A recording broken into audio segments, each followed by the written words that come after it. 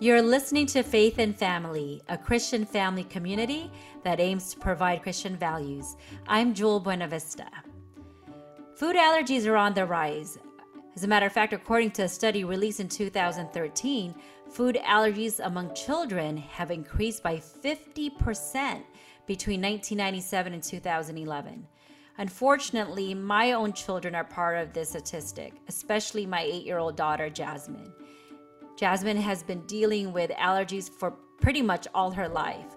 We've literally tried everything, and so we're pretty experienced in this topic. Calling in today is actually my sister-in-law, Liz Correa, who also has children that have food allergies and can share with you some of her experiences. Hi, Liz. Hi there. So tell me, why do you think that this is an important topic for parents to talk about? It's definitely like the statistics that you gave us. It's definitely on the rise, and it's something that even those who don't have kids with allergies, they should be aware of this rise and how the effects can, harm, especially children that have these life-threatening allergies. Yeah, as a matter of fact, you're right. A lot of people don't realize that some of these food allergic reactions can actually be fatal.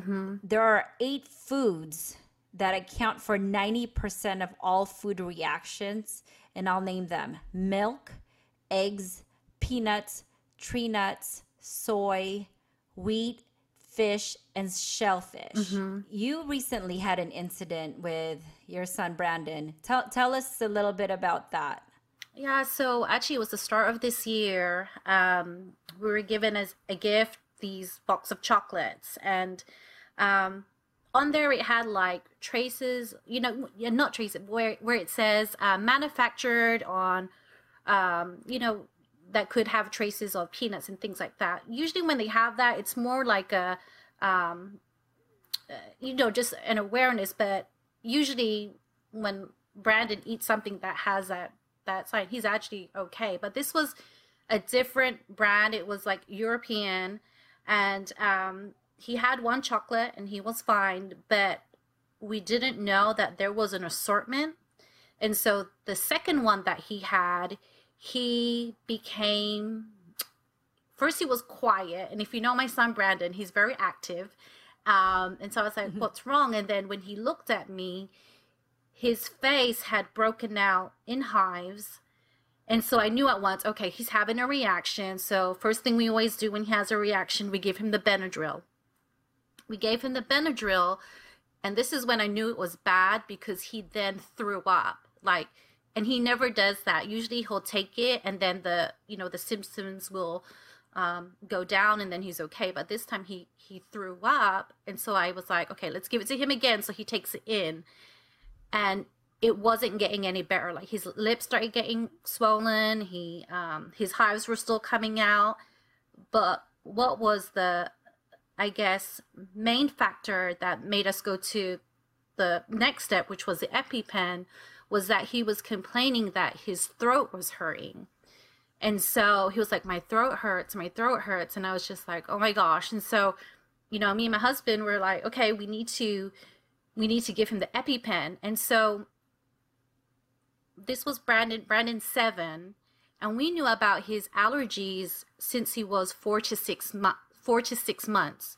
So we've never had to use an EpiPen for how many years, and it was this was a time when we had to use it. So we gave him the EpiPen, and if anyone is unaware with the EpiPen, it is a needle, it's an injection that you put on the thigh of the leg. You hold it down for 10 seconds, and it's a big needle, because that needle is big so that it can pierce through clothing to get to, go through clothing, skin, and to get to the muscle for the medicine to work. And so we did that, and the sound of him cry and that scream was just, I felt so bad for him, and I'm actually glad I wasn't the one who did it. I'm glad my husband did it instead of me, because it was just like heart-wrenching. It was heartbreaking hearing him in that pain, but we knew we had to give it to him to help him. And so Once we Especially you gave, knowing that his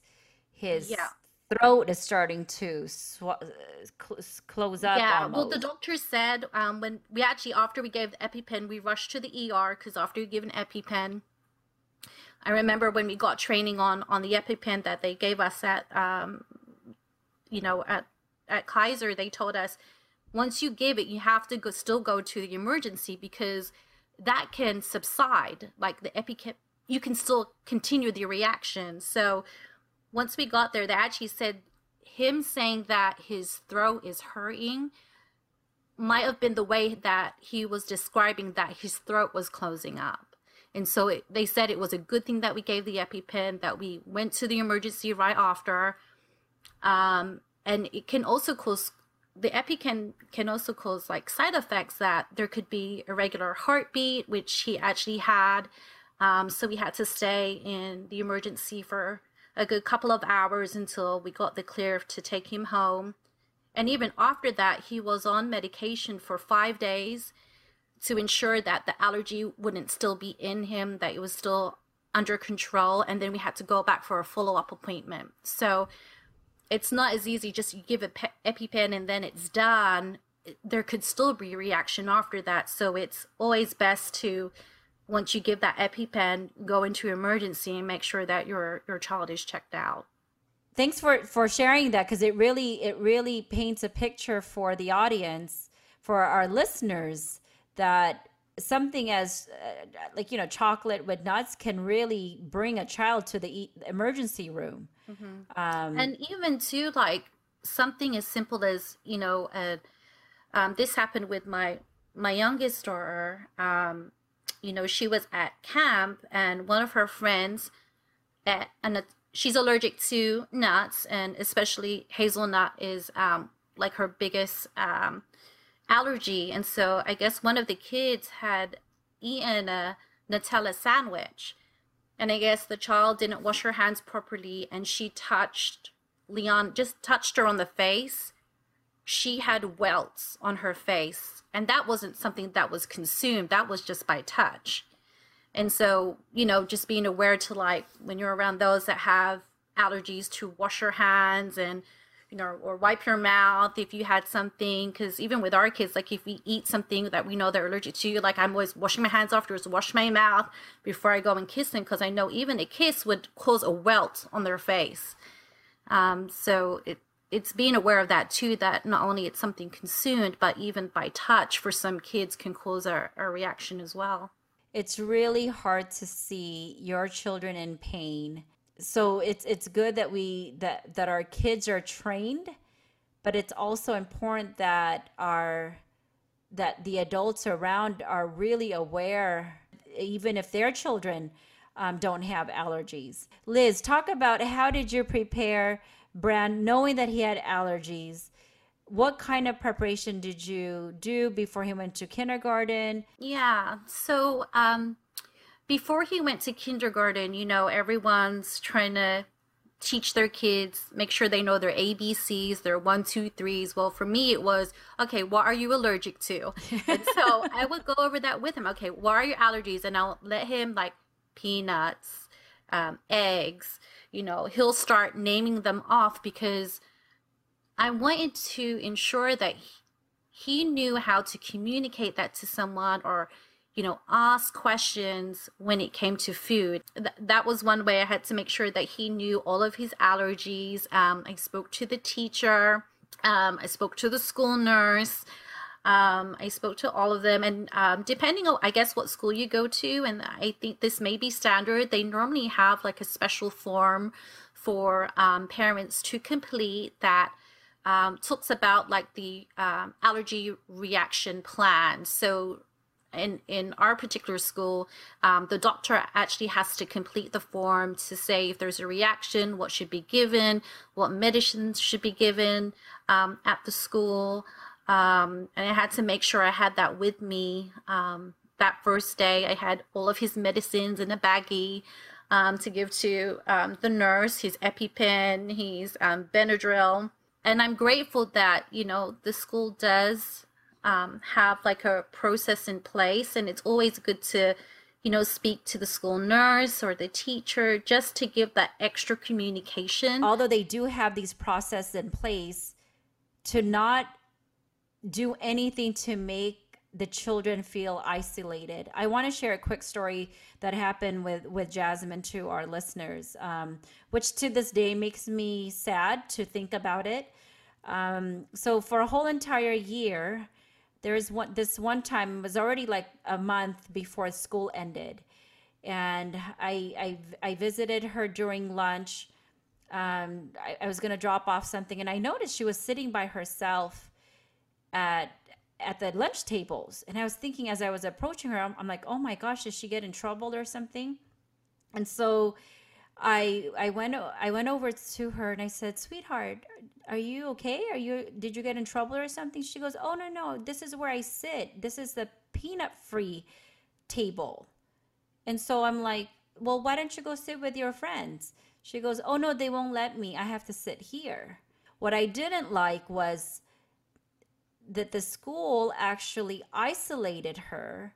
So I went ahead and I've communicated to the principal, the school, the nurse, the teacher, and help them understand. As much as I appreciate that they're creating awareness, they also have to think about the psychological and emotional effects that something like that would do to the children, because that can lead to so many other things. Like, for example,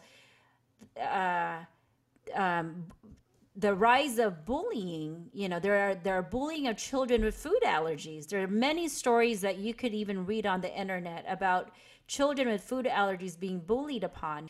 So I want to bring back to the point of the importance of building our children up for those that have allergies. So Liz, what have you done to help build confidence in Brandon and Leanna, so that they don't feel like an outcast or something? I guess one of the things that we try and do is, we let them know that they're not alone, that there are other kids that have the same allergies, like their cousins, that have it, and that, not to feel that they are lacking in somehow because of their food allergies, that they can do everything else like other kids can do. It's just they just have to be more careful. It's I think instilling in them, once you know that there's an allergy, they have a food allergy, it's just kind of not trying to shy them away from everything, but just to grow to accept it. And there are alternatives that they can eat, that they can have, so they don't feel completely left out. So Liz, aside from building his confidence, what else do you feel he's learned from these experiences? From these experiences, I have felt that Brandon has truly understood the power, of God to heal him. He'll say things like, okay, mommy, I'll just pray and then God will make it go away, and I'll ask him to make sure the medicine will help heal me. And I was like, yes, that's what you do. So it's, uplifting that he has taken that and has learned that at a young age. I love hearing that. Just like Brandon, I remember, I believe Jasmine was only 4 years old, and she was just learning how to pray. One of the first times she's prayed about her food allergy reaction, and all she said was, dear God, please help me stop being itchy, and I mean, just her saying that on her own, it really, it's like she knew, that only God can help her with her itchiness at that time. I love that they learned to call unto God for these imperfections that they have, but it makes them who they are. And so, and it just makes them more prayerful, and it really builds them up. And that's what also helps their confidence, because they know that God is there for them. And so to all you parents out there with kids who have allergies, you are definitely not alone. Please send us questions, or if you have your own suggestions, let us know. Thank you for joining us on this Faith and Family podcast.